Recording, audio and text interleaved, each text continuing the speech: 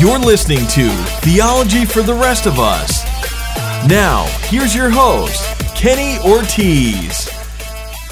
Hello. Welcome back. This is Theology for the Rest of Us. I'm your host, Kenny Ortiz, coming at you from the beautiful Sunshine State of Florida. Thanks for listening. This is episode 197, and I'm going to be tackling a very important topic. We're going to be talking about the omniscience of Christ, or in layman's terms, we're going to be talking about the all-knowing power of Jesus. We're going to be answering the question, does Jesus really know everything? Really important topic to dive into, and there is a relatively confusing answer to this.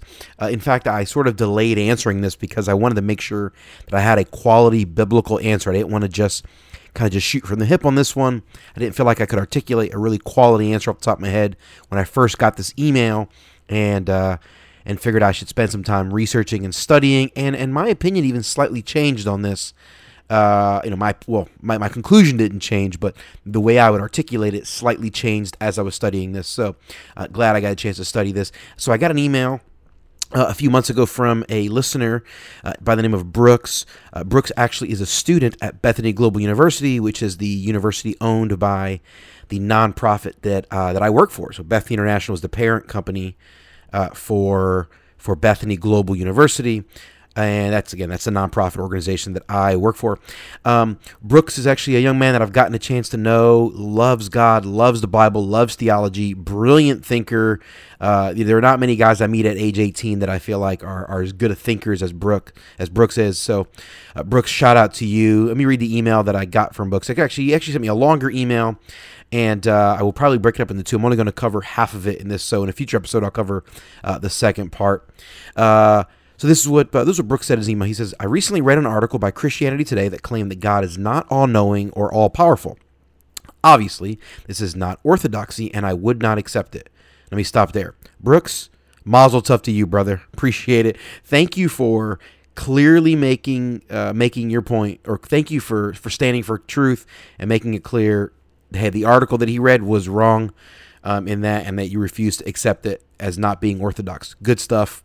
Congratulations, because there are so many people that would read an article from a publication like Christianity Today, which in a lot of ways is a good publication. I'm not dogging the publication, but clearly the article that Brooks read by whatever author was on there, they were writing or espousing a doctrine that is not orthodox, basically something that is not true, and so good on you, Brooks, for calling that out. Let me continue there. So then he says this. However, I would like to know how I can reconcile the fact that Jesus doesn't know the day or the hour, as in Mark 13:32, and that Jesus is omniscient, John 21:17. This is a great question that Brooks brings to the table, and it kind of just, people just ask, how is it that Jesus could say he didn't know things, or he would ask questions? Another example that people have asked before is when Jesus, when the woman with the issue of blood who touches the hem of his garment, the edge of his robe, and Jesus says, "Who touched me?" And there are other times in the scripture when Jesus asks questions, and it would seem like he doesn't know the answer to those questions. And so people will say, "Hey, well, listen, this is evidence that Jesus doesn't know everything. God knows everything, and therefore Jesus can't be God." I think this is a very simplistic approach, quite frankly, because it ignores a very important doctrine that we refer to as the hypostatic union. That is, in essence, that is the doctrine that two different natures were united in the person of Christ. And I talked about this before, back in episode 37, when I answered the question, was Jesus human or God?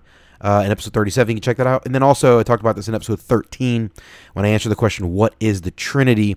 If you're interested, you can go check those two questions out. We believe, as Orthodox Christians, we believe that God exists in three persons: Father, Son, Holy Spirit. God the Father, God the Son, Jesus Christ, God the Holy Spirit, also known as the Holy Ghost. It is one God who has the ability to exist in three separate persons. Now, this is hard for us to understand because we don't have the ability to do this. I'm Kenny Ortiz. I am one person. I'm one being. I only exist in one person.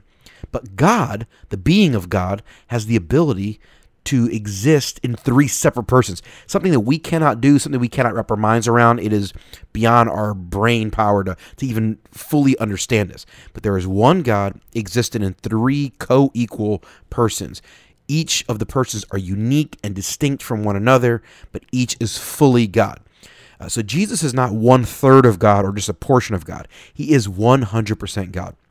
But Jesus, as I mentioned in episode 37, is also fully human. And side note, he still is human. Just because he died and resurrected and went to heaven doesn't make him not human. He's still fully human in heaven today, but he has a glorified body, which is what you and I will have one day when we get to heaven. For those of us who are believers, we'll get a new body that's perfected. We'll be in heaven, and our bodies will be like Christ, and that'll be a glorious, amazing day. So Jesus is still fully human, and he has all the properties of a human, but with a perfect body. Jesus is, though, simultaneously fully God, and he has always been fully God. At no point was he not fully God. So Jesus is not half God, half man. He is 100% God and 100% man.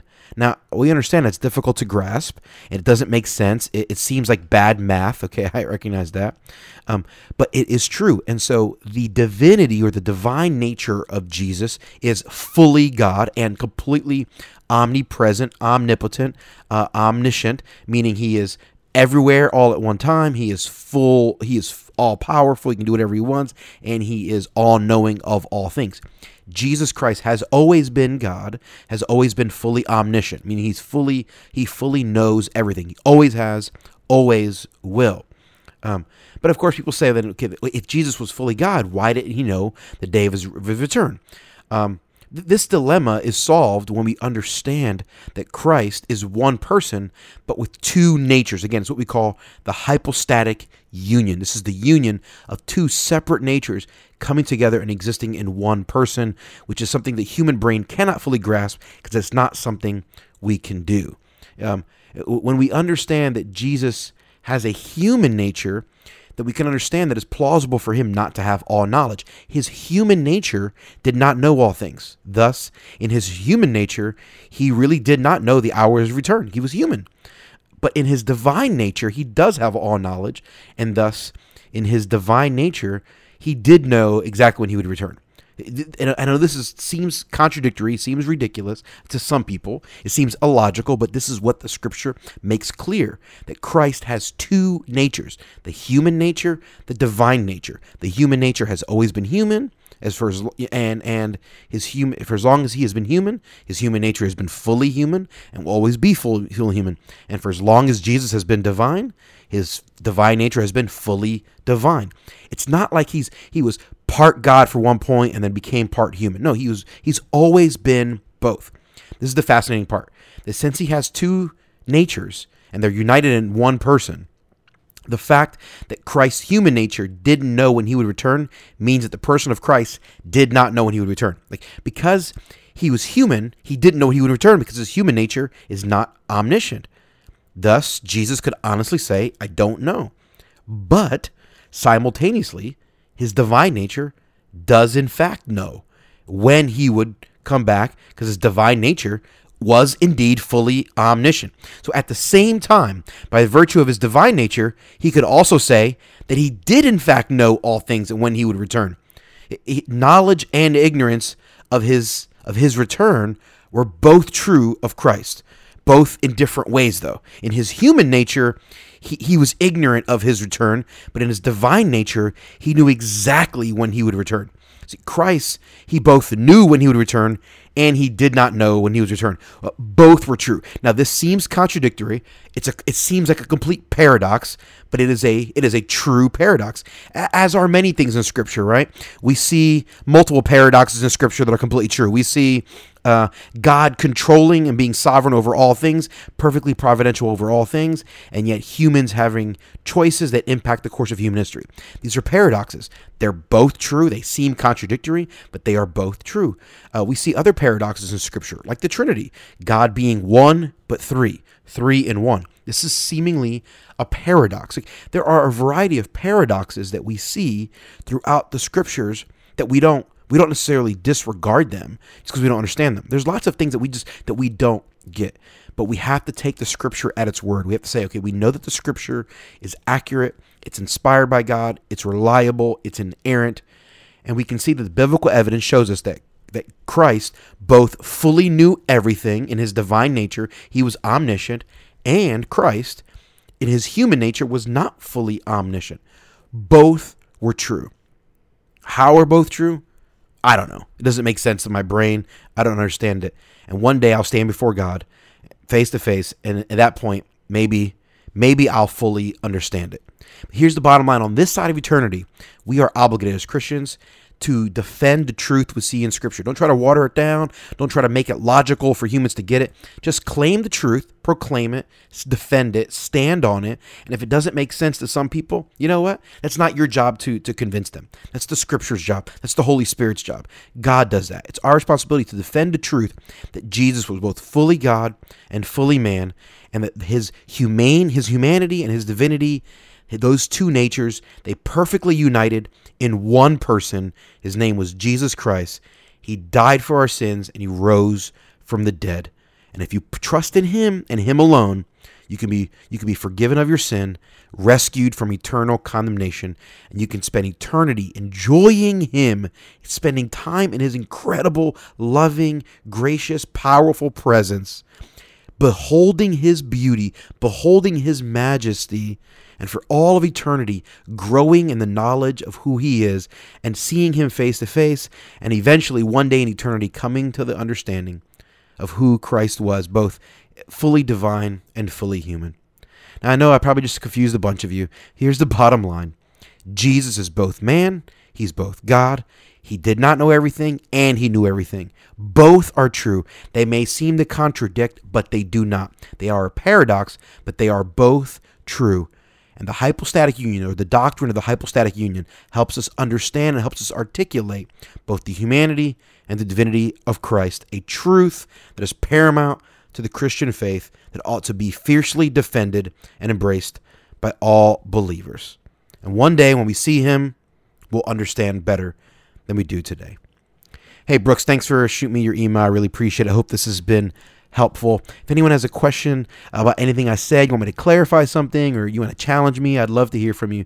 Feel free to shoot me an email. Also, if you have a topic or a question you want me to address on the show, maybe it's completely unrelated to this topic, you can also shoot me an email. I'd love to hear from you. The address is heyortiz@theologyfortherestofus.com. That's heyortiz@theologyfortherestofus.com. Also, feel free to connect with me on Twitter. I'd love to see you there. My Twitter handle is @Kenneth Ortiz. That's KENNETHORTIZ. Hey, to ensure you never miss an episode of the podcast, make sure you subscribe in iTunes or in your favorite podcast player. That'll guarantee that every episode gets delivered directly to your device. Hey, if you're loving the podcast, please head on over to iTunes, leave us a 5-star review. Those reviews are a big, big help to the show. Thanks again for listening. I'm Kenny Ortiz, and this has been Theology for the Rest of Us.